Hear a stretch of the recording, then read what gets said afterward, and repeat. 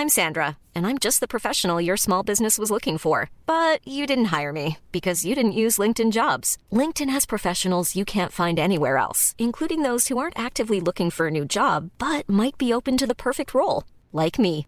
In a given month, over 70% of LinkedIn users don't visit other leading job sites. So if you're not looking on LinkedIn, you'll miss out on great candidates like Sandra. Start hiring professionals like a professional. Post your free job on linkedin.com/people today.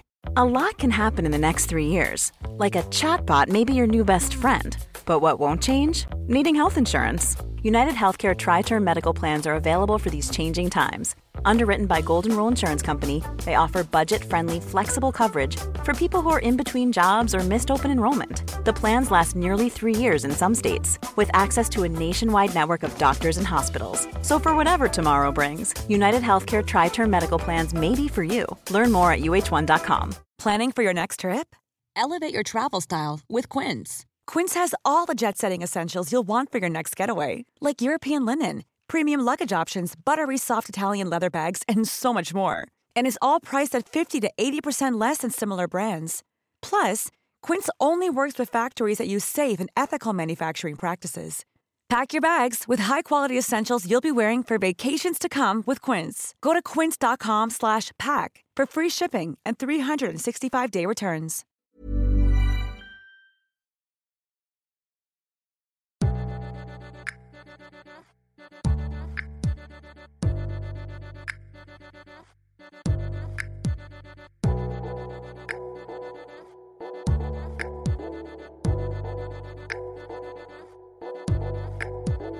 Hello, thanks for stopping by Liberty for Her, where we unpack one woman's entrepreneurial journey to help another woman launch her own. I'm your host, Netta Jones.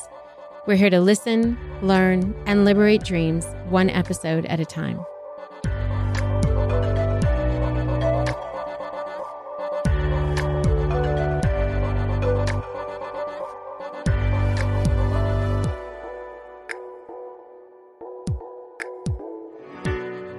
Hello, Liberty listeners. Welcome. We are back with Molly Sonsteng. Molly, thank you so much for being with us. We are so excited to have you with us today. It's such an honor and a treat to be here. I'm so delighted. Thank you for having me. I'm looking forward to our little chat here. So I want to introduce our listeners to Cave Day, which is, you are one of 3 co-founders in that, but that's not the only thing you do. You also run a company called Madcap. So give us a little bit of background on those 2 companies. Sure. I'll start with Madcap Factory so we can move on to Cave Day and spend the bulk of the conversation there. Yeah. My husband and I started a production, we call it a production house called Madcap Factory. And the word madcap is kind of an old word that's not used so much anymore, but it means amusingly eccentric. And we work with companies and brands to help them engage their audiences in creative and meaningful ways. So that can either be through an experience like a product we have called Inconspicuous Games, where we play secret field games like Capture the Flag in landmarks. So we were based in New York City, and we would imagine playing Capture the Flag with your corporate team in secret in Grand Central. So that was one product that we... I saw a picture of that. Yeah. Yes. And we also have a product called Small S'mores, which is everything you need in a tiny kit to make the perfect bite-sized s'more, including the candle and roasting sticks and all the ingredients and matches. It's all contained in one beautiful little canister. And it's the perfect like stocking stuffer, gift. So those are just some examples. And then we also do bespoke experiences with teams. And so that continues to go on through this crazy pandemic. Have you kind of had to figure out how to make sense of all of that? Obviously, the tiny s'mores were probably even more popular during the pandemic. But what about the larger scale live in real life events? Yeah, the s'mores have been a wonderful success, especially during the holiday season. We obviously are not leading any in-person experiences, but we have been working with teams to design their galas and to make them a little bit more inventive and creative, and working with teams to do their holiday parties and ways in which we can boxing, so gifting, and how can we bring people together in a virtual experience. Do you think any of those things will continue to be the case after COVID? Like that some people have been like, we sort of like this virtual experience of a gala, or let's just give out gift boxes and see what donors give us back. Any of that will be the case? I think in live events, the whole industry has been disrupted. And but it's also in kind of a beautiful way. There's so many more possibilities than, think about the conference industry. There's so many more ways that we can engage with each other that are more meaningful. It takes creativity and flexibility and agility, but I think that it is possible. And we've seen some really awesome examples this year. Yeah, that's a great actual transition into what you do with Cave Day. So tell us a little bit about that. Cave Day is a company that leads deep focus sessions for individuals around the world, and we are currently holding all of our sessions remotely. After a conversation with you, I had the good fortune of attending a cave. Do we call it a cave? Exactly. And it was virtual. Obviously, it was during the pandemic, and was so surprised at, I think I did what you guys refer to as a 3-hour sprint, right? A 3-hour cave. A 3-hour cave. I was so surprised at no one looked at their phone during the whole time. So we're all on Zoom. We're all watching each other. We're all seeing it. Is it on Zoom? Actually, I'm saying that. It is I'm held not on sure. Zoom Is that, currently. Yeah. Yes. So many times I wanted to reach for my phone, and I was like, I will not be shamed into feeling bad about this. And then I was like, no, I'm not going to reach for my phone. All these people are being so deliberate with their time. I want to be a part of that, and was shocked at how quickly the time went, and truly what I was able to accomplish just by putting down my phone and not looking at email alone. Just those two things. Do you think that's sort of the secret to your success, is having people feel the weight of that, of all those eyes on you, and joining this community to be productive together? Yeah, I think what might be helpful is to give a little taste of what the experience is and how it started, if I may. It started as an in-person experience where we designed it in New York City, where folks would come. We actually took your phone away from you for the full session, and individuals come with their own work. They come with whatever we're really needing to focus on, and so it's not a collaborative experience. You're all working on your own work. In doing so in the space of community, it's remarkable how that power of other people around you, I'm not going to check my phone if you're not going to check your phone. I'm not going to open my email if you're not going to open your email. It's this collective power. And even doing so remotely, virtually, I do think it's still impactful. And there are a few other things. It's not just the putting your phone away and not checking your email. And, we've done a lot of work and research in how to design the most effective 3 hours we could have. Yeah. And the person who was our guide in that was really deliberate and intentional about the breaks, and there was movement involved so that we were getting out of our chair, there were mini breakout sessions. So we were all doing an exercise together. And it seemed so simple. And yet I never do those things that we all know are absolutely necessary.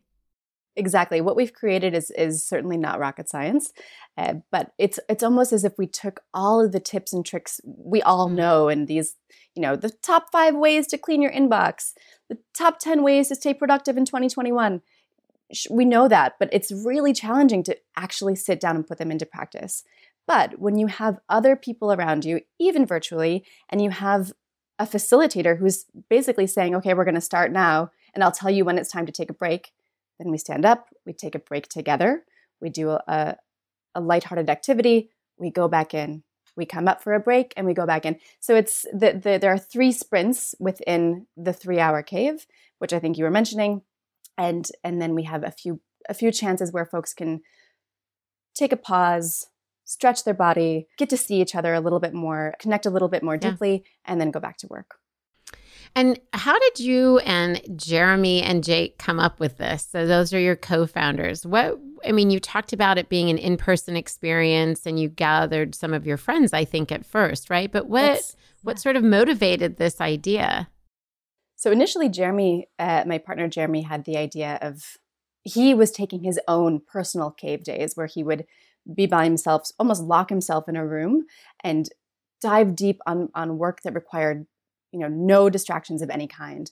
And it felt pretty lonely for him to do it that way. So he pulled us together. Jake and Jeremy and I were all friends, new friends, but we had all put out a lot of work in our lives, and we kind of looked at our own output and our own tips and what do we do that we could put together for a group of our friends and just have an experiment where we started with 8 hours. It was an 8-hour day where we provided all the food and beverage. We took the phones away, we led them in these sprints, and then the output was really quite shocking in how much you can get done when you remove distraction. Yeah.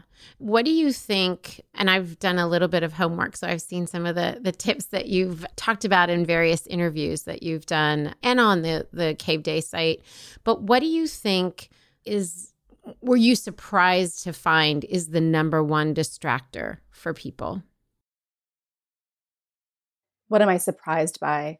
Yeah. Yeah, I'm not surprised by by the phone or notifications on your. I mean, those are the easiest things you can remove. And I think I'm surprised by our own internal doubts or distractions.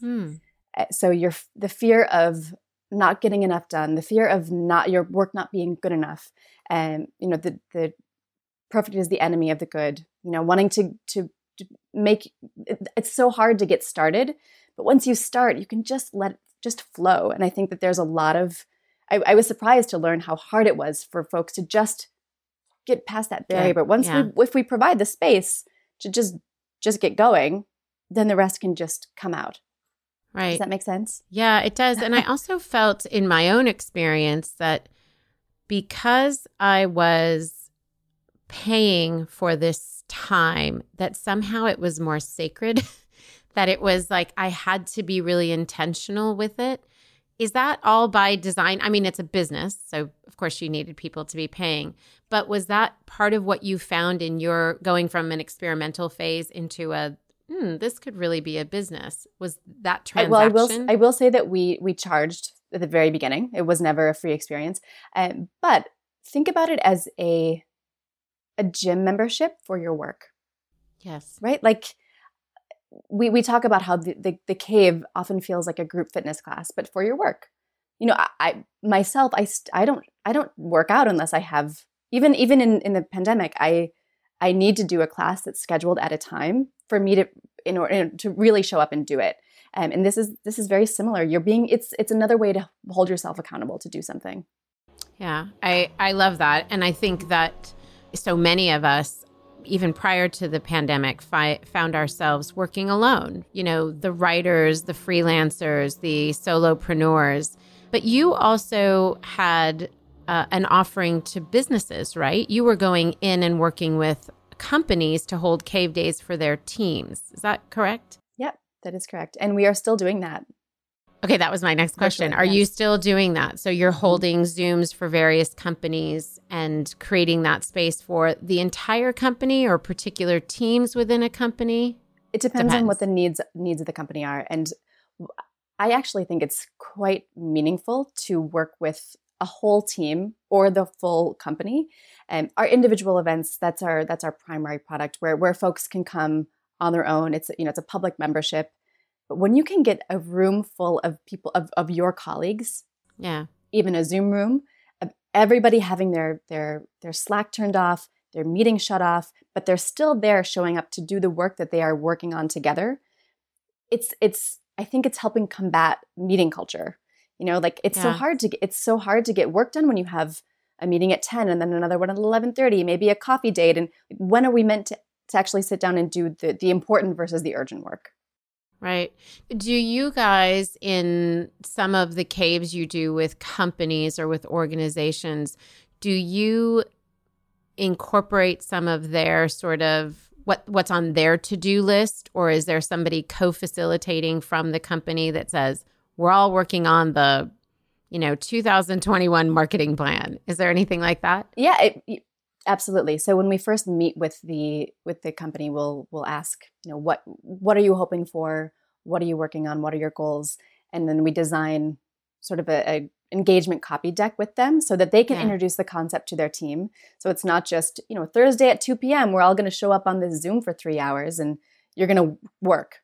Yeah. There needs to be a little bit more of an introduction and an easing into this kind of experience. Sure. And then for the rest of the world, for those of us who don't work for companies and teams, did you find that the appetite for Cave Day grew during the pandemic? Hugely. We've seen incredible growth since March, and the three of us don't take that for granted at all. We know we are very lucky to be in the position where we've seen our membership grow in such a beautiful and organic way. And many companies have not been so lucky, so we see that. Yeah. When the pandemic hit and we were all asked to stay at home, it was pretty obvious that most of us didn't have the skills we needed to effectively work from home.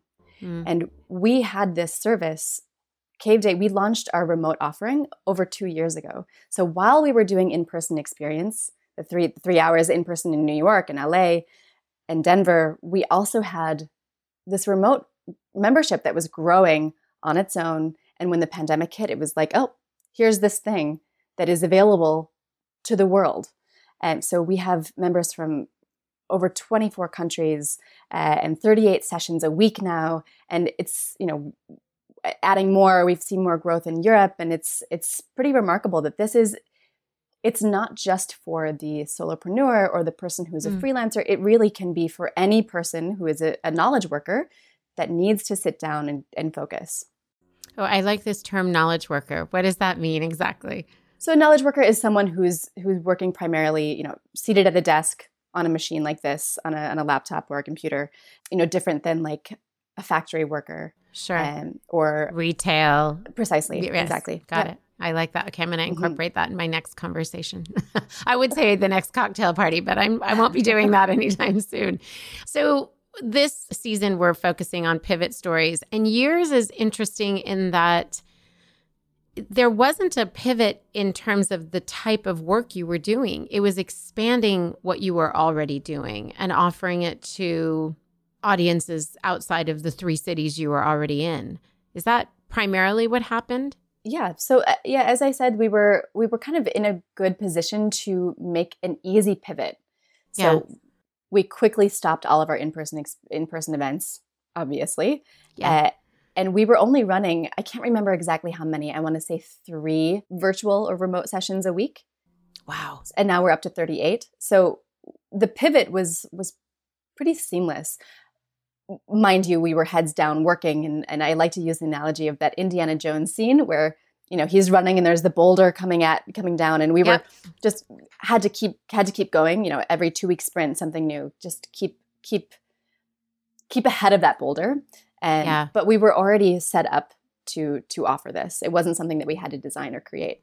But for you, the boulder wasn't, to your point, it wasn't a new idea, but scaling that quickly and putting in infrastructure and headcount that quickly is an enormous task. Were you guys at all prepared for it? Were you surprised at how easily it came together, no matter how many hours of hard work you had to put in, or where was the heavy lifting for you all?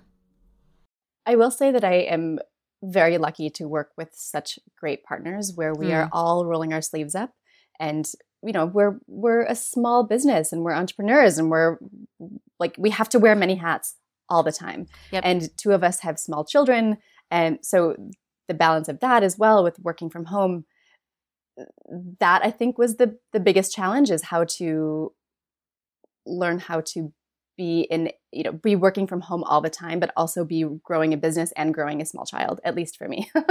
Yes. I can't speak for both of my partners, but can you remind me of the initial question?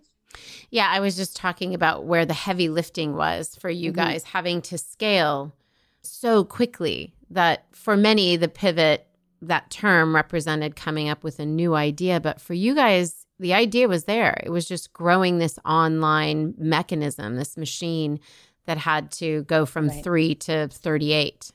So I think the biggest challenge was expanding the schedule. So how do we get enough sessions on the books that can accommodate different time zones. And how do we have enough, how we need to get enough facilitators that are really, and train facilitators that are not just sitting there saying, okay, work, okay, stop. Yeah. But we really take our training seriously, and, they are holding this space. And even though there's not a lot of like traditional facilitation, but it is, sure, we take that role very seriously. And so I think that was probably the most challenging part at the beginning, at least. And I assume because you had people from different time zones wanting to take classes and perhaps not facilitators teaching classes in those time zones, that maybe you were doing some late nights or early mornings. We've been really lucky with facilitators being, we don't have a 24-hour clock. We're not operating sessions at 2 a.m. Eastern or anything like that. Right. Not yet, at least. Working towards that 24-hour clock. But we do have facilitators that are at different stages of their own lives. So they're a little more willing to be flexible, which is so great. And I'm so lucky. Yeah, no, that is really great. So you mentioned the idea of entrepreneurs wearing lots of hats. Did you always see yourself as an entrepreneur? Was this a kind of a surprise to you? I mean, you have 2 companies, so I assume this was something you were being intentional about. Short answer, no, I never saw myself as an entrepreneur. I studied classical music as a college student. I was an opera singer. Wow. And then went into music education, got a master's degree in educational leadership, and really wanted to work in the music conservatory world. And then I don't know if I've told you this story. And then I kind of woke up one day and realized that I couldn't really distinguish one day from the next, or week or month. And it was just, I was working an administrative role within a music conservatory, even though I still cared about it and I wanted to make a difference, but I knew that I could add more value to the world. I didn't know what that looked like. So I quit. I don't recommend doing that without having a plan, but I quit and just started saying yes to all kinds of different things. And that's how Madcap was initially born, was all of these different ideas that I had and that my husband had. We sort of put them together and started throwing ideas out there. It was a factory of amusingly eccentric ideas. And that's how I initially first met Jeremy, and then Jake as well. And that's how Cave Day came. I love that Madcap actually became an incubator for all these ideas that probably led you not only to Cave Day, but will continue to lead you to explore things and just start. You talked about how people don't just start, how difficult it is, and how I know as a consultant, and I know within Liberty and our membership, and we've talked a lot to people in our network, and that's it's almost painful. And what a brilliant thing to, by design, say this is a space where we create things, we start things, and we don't consume ourselves or worry ourselves too much with outcomes. Because it can't be a factory of ideas if we don't put those things forward. I love that was, and that the outgrowth of that is where you are now. Yeah. Exactly. And it will continue to be. We can play with something that's so small, and if it turns into something bigger, great. If not, it was a one-time thing. Also great. Okay, there's a marriage of Cave Day and Madcap. There's got to be a Cave Day for ideas where people can just come and spill all their crazy ideas, and you can just say to them, yeah, this is what this space is designed for. This is intentional. Brilliant idea. Yeah. No, I do think that is one of the greatest things about how Cave Day started. We didn't initially intend to start a business. That wasn't part of our story. Yeah. And it really became a business because we heard the audience, we heard the community say, this is really working. We need more of this. And we all know that businesses that do well are businesses that, fill a gap. And you guys obviously did that. A gap we didn't necessarily know we had, which is, I think, part of the brilliance.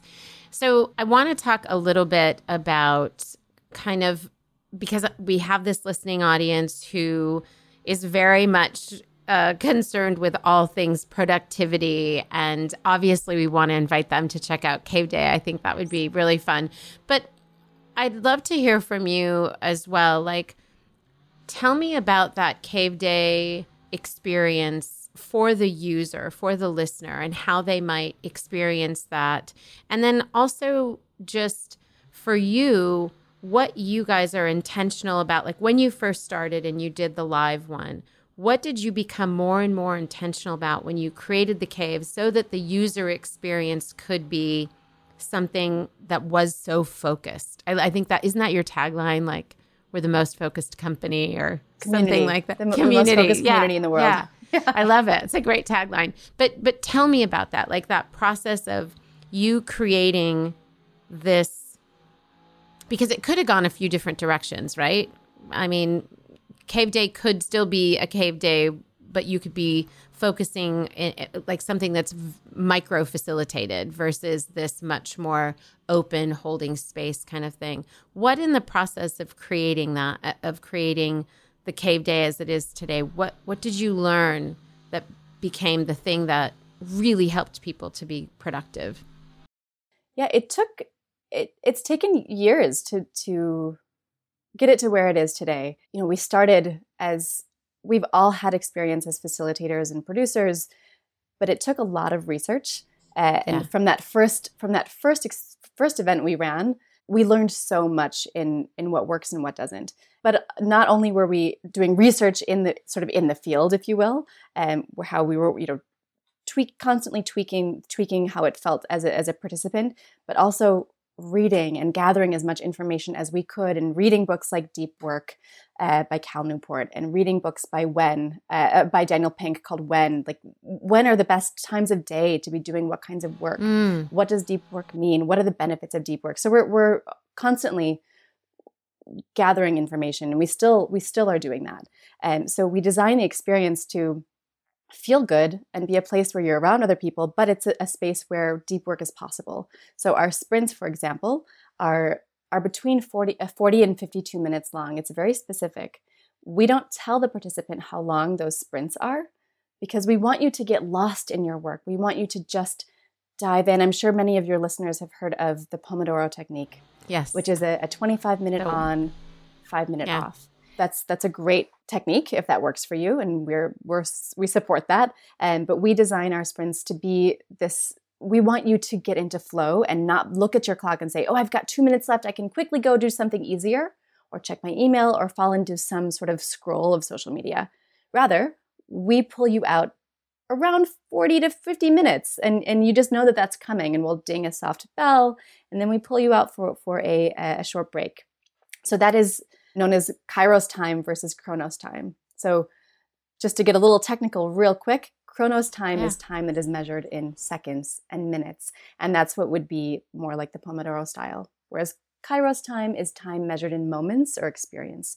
And we want you to just get lost in your flow, and we hold the time for you.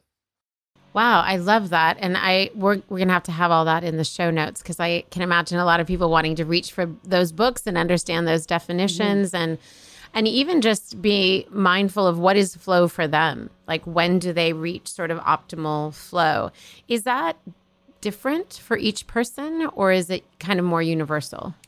It is different for each person, and it's different for each person, and it also is different on the kind of work you're doing. It's different for the kind of the time of day you're working. And so if you're needing to do more like analytical work with numbers, things that are really sort of difficult and challenging, we recommend that, it is recommended to do that kind of work first thing in the morning when you're sharpest. Generally, we are more sharp in the morning. Then when you need to do more sort of creative or brainstorming or writing, that can tend to be in the afternoon. And also that helps with meetings too, like knowing what kind of meeting you're scheduling. If you are presenting, if you can do that in the morning versus in the afternoon, it really does help with how the meeting can flow. It's probably a good thing for all of us to know about ourselves before we go into those situations, right? But I will say one more thing. So while we can't just snap our fingers and get into flow, you can sort of create the conditions for flow, and that's what we try to do for Cave Day. So the first is, I'll just really quickly define these. The first is defining your work. So before you open up your computer, before you just jump right into email, know exactly what it is you're trying to work on that day. how will you approach that work? If you're writing, what are you outlining? Are you doing the research portion? Are you writing 750 words? Know what finished looks like for that specific project. The next is time. So actually blocking off a chunk of time in your calendar. And the last is focus. So removing distractions, turning notifications off, putting your phone away. If you're working from home and you have other people that you're sharing your space with, telling them, I'm going to be working, quote unquote, in the cave. So this is my protected time. So again, definition, time, and focus, those can help you jump into flow more quickly. And you guys even have those cool I'm in the cave markers that you sell on your website that I love. Yeah. I also just had these coins made. I know the audience can't see these, but these are these really great like challenge coins that I'm really happy about. We are actually, this live video will be available for all of our our audience members. So hello, I'm Great. Sorry, I should have told you that. That's okay. So they'll be able to see that. Great. So one of the things that, and I didn't transition us very well because we were talking about all things pivoting and Cave Day synonymously, but when you guys thought about transitioning from, or not really transitioning because you already had the digital experience, but what did you need to maintain or hold on to as you were pivoting by scaling, not by changing the business? What did you really work hard to maintain in the digital space that you thought, are we going to lose this? Like so much of this, whatever this is, happens when people are in a room together. For me, it's all in the facilitation. It's the script, the sort of general script that we designed and work with our facilitators on. It seems very simple. It is very simple, but it's very specific and thoughtful. It's timed pretty specifically too. So at what point do we actually start the first sprint? How quickly can we get them into work? Because sitting on Zoom for 10 minutes, waiting for people to have a check-in and say, I'm working on this today. How do we make it feel spacious for the audience, for the participants? But as a facilitator, keep it really quick so that you can get right into your work. Because in-person experience, you're around each other, you've got that transition time where we've totally lost that transition time, these days. We've lost our commute as well. We don't have that. We're just sitting down and starting to work. So how do we make it feel spacious, but also really efficient, timely, efficient in our time? Does that make sense? Yeah, it does make sense. And I think there's a benefit to that for the user in that it's so efficient. But I think, you have to pay attention to, are we losing anything in that process? And I'm assuming that there are people listening who are trying, like so many right now, to pivot, to understand what the pivot is. And part of why I wanted to ask that question was to help us understand that sometimes we're hanging on to things because it's just the way we used to do business. And sometimes they're core to what our offering is. So when we look at pivoting, and we're trying to figure out if it's a 180 or if it's a 15% sort of, or 15-degree pivot, we're trying to figure out what is core to this business, what is a real value for the user, and what's something that we can shed, even if it was primary at one point to our business. It may not be anymore. What would you say those things are? What advice would you have to our listeners in terms of distinguishing what's important, what gives value or brings value to the user versus what you think you have to hang on to because it was the original idea? So I'll first answer kind of how Cave Day approached that. Yeah. And, if you look at what our product is, we run 3-hour or 1-hour sprints for virtual deep focus sessions. But if we really want to be agile and flexible for how the world will continue to change, that's what we offer. But what we are is we are a company that is offering focus as a service. And that's a new sort of category that we're wanting to be, that we're wanting to see more folks come into that kind of into this space. We are seeing more folks come into this space.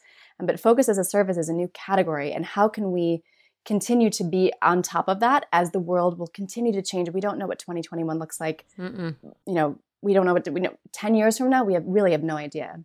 But if we look at from the lens of the bigger picture, how do we stay agile and remain with that focus as a service category? And then we can be less stuck in the really narrow head down. We offer daily work sessions for 3 or 1 hours, 3 hours or 1 hour. And I love that. Sorry to interrupt, Molly, but I love that. And I think it's key. I just want to mark the pin what you just said, because I think really understanding not the manner in which we package our offering, but really understanding what our core offering is so key. I think what you're saying right now is what will be the difference between those who successfully pivot, those who decide that it's time to close doors and to start something altogether new, and those who know to which degree or to what degree they need to pivot. And go ahead. I don't want to cut you off because I can tell you are on a roll. No, exactly. But I think that is that I was saying that was how Cave Day has been looking at it. And I think ultimately it's not getting so sucked into the minutia. The minutia needs to happen. You need to continue running from that boulder. At the same time, really looking up, looking from a higher perspective, looking down at what your whole company is and the direction of the world, and what is your community asking for? If you are working with, if you're offering products or you work with the community, what are the people that are using your services asking for? And how can you stay true to what your core is, but also listen to what the world needs? And just be sort of responsive and elastic at the same, those can often be one and the same. While maintaining your principles. Yes. Yeah. Yes. Yes. Let me ask you a question that I meant to ask you earlier on, because I'm so aware of what this must have been like for you. So you're a mom of a 1-year-old? Two and a half. 2.5-year-old. Yeah. I saw the article in Medium on the baby food that you were making. So I didn't know how old that article was. Oh my goodness. I love that you saw that. Yes, I did. So you run a business with your husband over here. You're a founder of Cave Day over here. You're also a facilitator within Cave Day. So you're working on the company and in the company. You have all these facilitators that you are working to manage and to keep afloat. And you are married and you are living for a short time, moving from your Brooklyn home to Minneapolis, living with your mother-in-law for a minute, just now settling in for a long minute, right? I think it was a 7 or 8 month minute. And now you've permanently moved, at least in the short term, to Minneapolis, supporting, a relationship with your partner. That's a lot. That's a lot that's going on. And I think that you represent what so many women have had to manage, so many women who've had to become part-time teachers during this time. I'd love to hear from you 2 things. One, what do you want to say to those women as a woman who's running a business and managing all the things? And then 2, is Cave Day somewhat of a solution for some of this you say you're in the focus category. You guys are sort of in the wellness category too. So I'd love to hear from you on those 2 points. Love that. First of all, to all women and mothers, I see you and I hear you. Yeah. This has really come down. This year has really 2020 has come down on women, especially hard. And I'm exhausted. I'm exhausted. And I'm very activated and engaged. And I think that I am a person that kind of thrives in the overwhelm, unfortunately. I think that there's something about that, I've taken on that societal role of, can she do it all? It's nonsense. It's nonsense. And I hate that I hate that I'm trying to prove that I can, because I'm really tired. I'm a huge champion of a daily nap. And I do take a nap almost every day. That's one of my biggest ways of staying on top of everything. Short one, like a 10 to 20 minute nap. But exactly to your point, Cave Day has really, not only has it been wonderful for me to work on as a founder, but as a participant, I couldn't do everything that I'm doing if I didn't have Cave Day. And it sounds kind of silly or cheesy, but I really believe in the product so much that I couldn't possibly have so much output if I didn't have Cave Day to help keep me on track. And if I work 3 hours a day in the cave, the rest of my time can be spent doing other things that I care about, being with my family, being with my child, cooking, whatever else I want to do. Sure. And we've heard so much about the value of really productive time versus just the busy time. Like, we've valued for too long I've been at my computer for 12 hours. And it's like, but what did you actually do? Yeah. What did you actually versus accomplish? Productive. Oh, pardon me. Yeah. Yeah, no, and I'm guilty. No, you just said it. Who isn't? I mean, busy versus productive is such a trap. And it's almost like we wanted to one up each other on who's more busy. And frankly, I'm just really bored of that. And it's not good for us. It just isn't. It sounds almost ignorant or naive at this point. Like, we know too much. We know too much about what it means to take care of ourselves. It's an easy trap to fall into. Mm-hmm. I will say that, but we do know too much. You, as part of Cave Day, I think I saw it, but you guys refer to, and I'm losing the term, I didn't jot it down, but it's something similar to a one thing at a time concept. Monotask. Do you know the term? Yes, monotask. Thank you. I can't find it in my notes, and I knew it was a good one. I think we can assume what it means, but what does it mean to you? Absolutely. So multitasking is kind of a myth. You can multitask if you are, doing the dishes and listening to a podcast. Sure, you're multitasking. But multitasking in your work isn't really possible.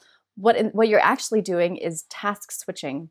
So you've got task number 1, you're working on it, and then you quickly switch over task number 2 before you finish task number 1, and you actually, what that's called is attention residue. So you're bringing a little bit of your attention from unfinished task number 1 over into task number 2, and your attention, you're not 100% in either one of your tasks. And so it's really hard to not multitask. So there's this busy versus productive, and then I think that the other thing is monotask over multitask. So we have become really good at multitasking and being this ping pong ball and keeping all the balls in the air. That's not really doing meaningful work. Rather, how can you put all the balls down? Just do one thing, truly one thing at a time.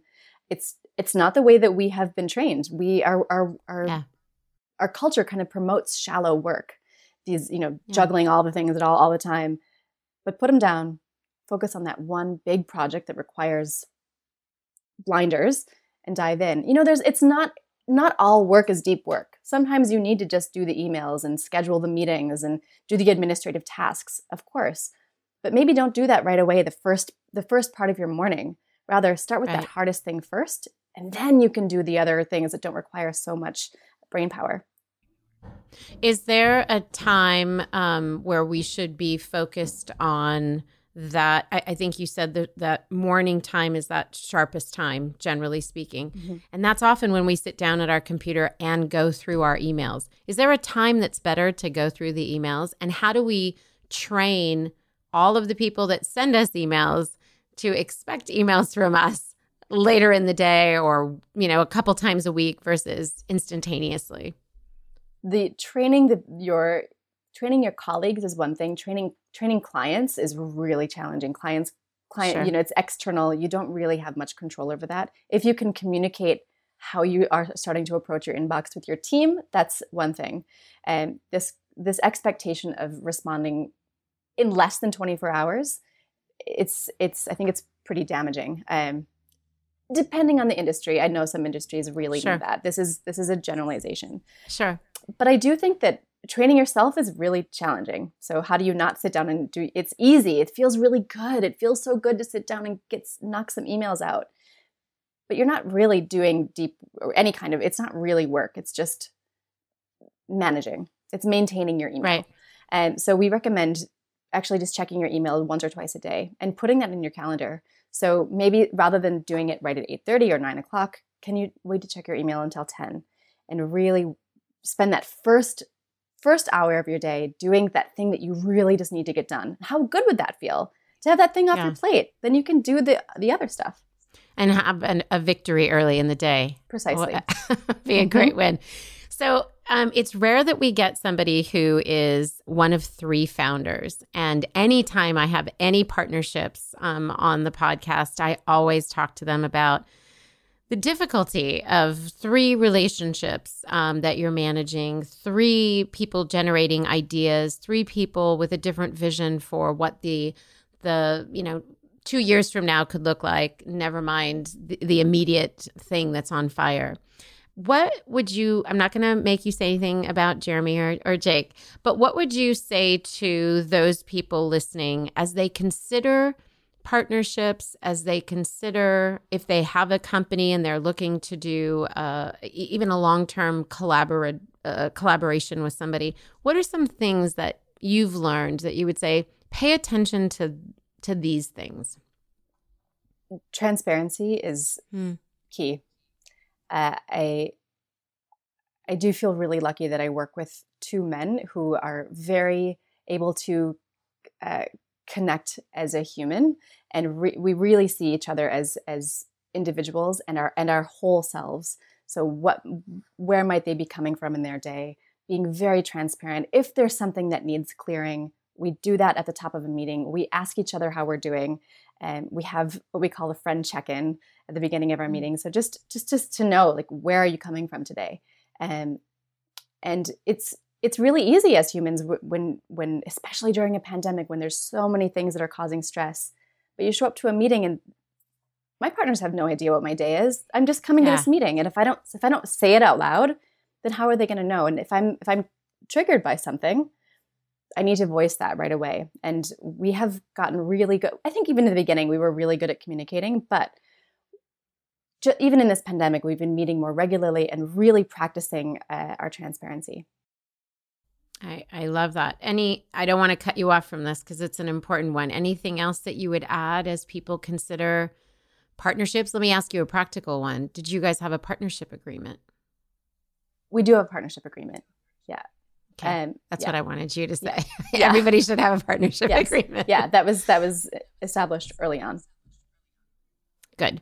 Anything else that has been important for you in managing that, either before, maybe a best practice based on something you did wrong, like, oh, make sure in the beginning you guys do this, or as time passes, make sure you revisit those things that are most important to you all? Like, do you have annual meetings or quarterly meetings? We do. We have quarterly meetings, and it's sort of a year-end meeting. We're currently in the middle of a year-end retreat that has to be separated on different days, but we're in the middle of our annual retreat right now. And we have these quarterly meetings where we get to have that time where we zoom out and just be a little bit more spacious and dreaming a little bit more about the company and not so focused on the day-to-day. And I think that we have the way you establish your meetings as a team, as a partnership is pretty critical. So how many times a week do you want to be meeting? How long are your meetings? Do you have an agenda for your standing meetings? That has really helped us, especially in the time of Zoom fatigue, knowing exactly what is our goal for today. I think a lot of companies have had to do that. We're not new to that, but meeting culture, as I've already said, is pretty damaging. So if you can be effective in the way that you communicate and collaborate with your partners is super important. Yeah, I think that's key. I love that. So before we get to our Fast Five, I just want to ask if you have anything that any parting words of wisdom for all those entrepreneurs that are listening and want to be entrepreneurs. A lot of people tune into our podcast because they're kind of considering their own possibilities and what's next for them. It's funny, I have my notes up and you pulled out something before of exactly what I wanted to say, which is just start. That is like my biggest piece of advice is to just start. If you have an idea, awesome, do something with it. It doesn't mean you have to make a business. If you want to, it could be anything. If you want to start doing gatherings, let's say we are in a world where we can gather people, even if it's on Zoom, you practice once. Just have a one-off event. Just do one thing. If you want to do a podcast, see what it feels like to record something. You might hate it. You might love it. And maybe it's just a one-time thing. But if we don't put our ideas into motion, it doesn't really matter. So just start really small. It doesn't have to be bigger than that. I love that advice. And I think that's as simple as it is and as basic as it is. I think it's the highest hurdle for many people to overcome. It's really difficult. There's, I think, some imposter syndrome in there. Mm-hmm. I think there's some, I don't know who do I think I am? I think there's overwhelm, whether it's technology or whatever. And starting small is the best way to combat a lot of that, because it just, do what you can with what you have and then go from there. And you're a great lesson in that with how you guys started up with Cave Day. And I would say even with Madcap, it was great to kind of hear that come to life. Like, there's an aha there. Like if we all had permission to do that, that'd be great. Okay, Molly, I'm going to ask you 5 quick questions and just whatever comes to mind. We'd love to hear it. It's a way to get to know you a little bit. So what's the number one trait that you think an entrepreneur should possess? Flexibility. Flexibility in all things in life or in the business? In the business. Okay. And then number one app that you use for your business? I use Notion. I'm not sure if we can consider that an app, but Notion is it's a service where it's a task management organization. Okay. You can use it with teams, almost like an Asana or Trello, but Notion has been game-changing for us. Oh, good. We used Asana for a while for the podcast, actually, so we'll check out Notion. Yeah. What was the first task you hired out when you finally had a little bit of money in the business? A really quality PR team. Oh, good. Oh, okay. That's good. And was that for Cave Day specifically? Yes. Okay. Yeah. And then this is a hard one and may tell if you're an East Coast or West Coast person, but Red Vines or Twizzlers? Twizzlers. Oh, Molly, we were tracking until this. I actually, when I moved to New York City, my California friends would send me Red Vines. I grew up in Minnesota. Red Vines weren't here. Like, we didn't have them here. Yeah. I worked with what I had, Yeah. Let's still be friends. Yes, let's. Okay. And then last question, obviously our podcast is Liberty, our website, everything that we do is based on this concept of liberating women to really pursue their ideas, pursue their ventures, and be liberated as a result. What does it mean to you to be liberated? It's pretty specific, but having ownership of your time. Time is our most finite and shared commodity. And if we have ownership of it, then I think that is the meaning, I don't have all ownership of my time, but the more and more I can have more flexibility and I'm in charge of my time versus someone else telling me when I need to do things, what things are due, that to me is liberation. I love that. Thank you so much for your time. Thanks for sharing a little bit of your story about starting up Cave Day. We're excited to direct all of our listeners over to Cave Day. And let's talk about doing something where we can invite our listeners into a cave. I think they'd really benefit from it. Excellent. Thanks for being with us. And of course, listeners will have all the goodies that Molly shared with us in the show notes. So stay tuned for that. Head over to our website, libertyforher.com for that. And we'll have all of Molly's handles and every way that you need to get a hold of her over there as well. Thank you Molly. so much, Netta. What a pleasure to be here. Of course. Thanks for coming. All right. See you all next week, or hear you all, listen to you all. You guys will hear us next week. Bye.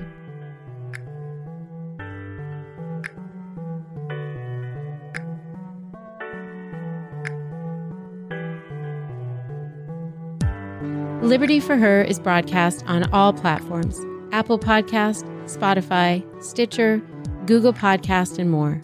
If you like what you've heard, please subscribe, rate, and review Liberty for Her on Apple Podcast. It helps us to know if these episodes are inspiring and equipping your ventures. Liberty for Her is produced by Netta Jones and Elizabeth Joy Wyndham, and music by Jordan Flower.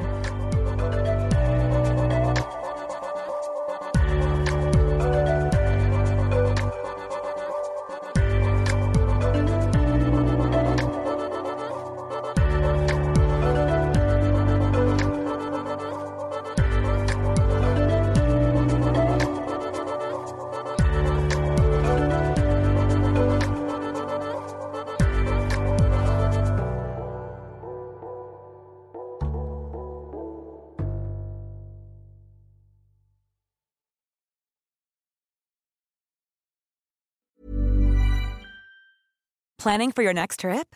Elevate your travel style with Quince. Quince has all the jet-setting essentials you'll want for your next getaway, like European linen, premium luggage options, buttery soft Italian leather bags, and so much more. And is all priced at 50 to 80% less than similar brands. Plus, Quince only works with factories that use safe and ethical manufacturing practices.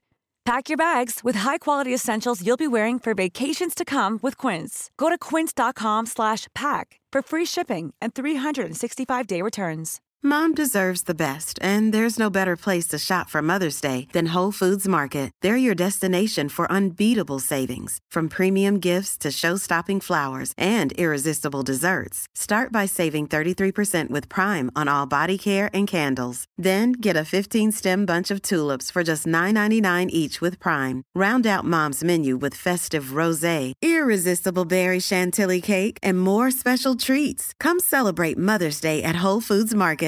Imagine the softest sheets you've ever felt. Now imagine them getting even softer over time. That's what you'll feel with Boll & Branch's organic cotton sheets. In a recent customer survey, 96% replied that Boll & Branch sheets get softer with every wash. Start getting your best night's sleep in these sheets that get softer and softer for years to come. Try their sheets with a 30-night guarantee. Plus, get 15% off your first order at bollandbranch.com. Code BUTTERY. Exclusions apply. See site for details.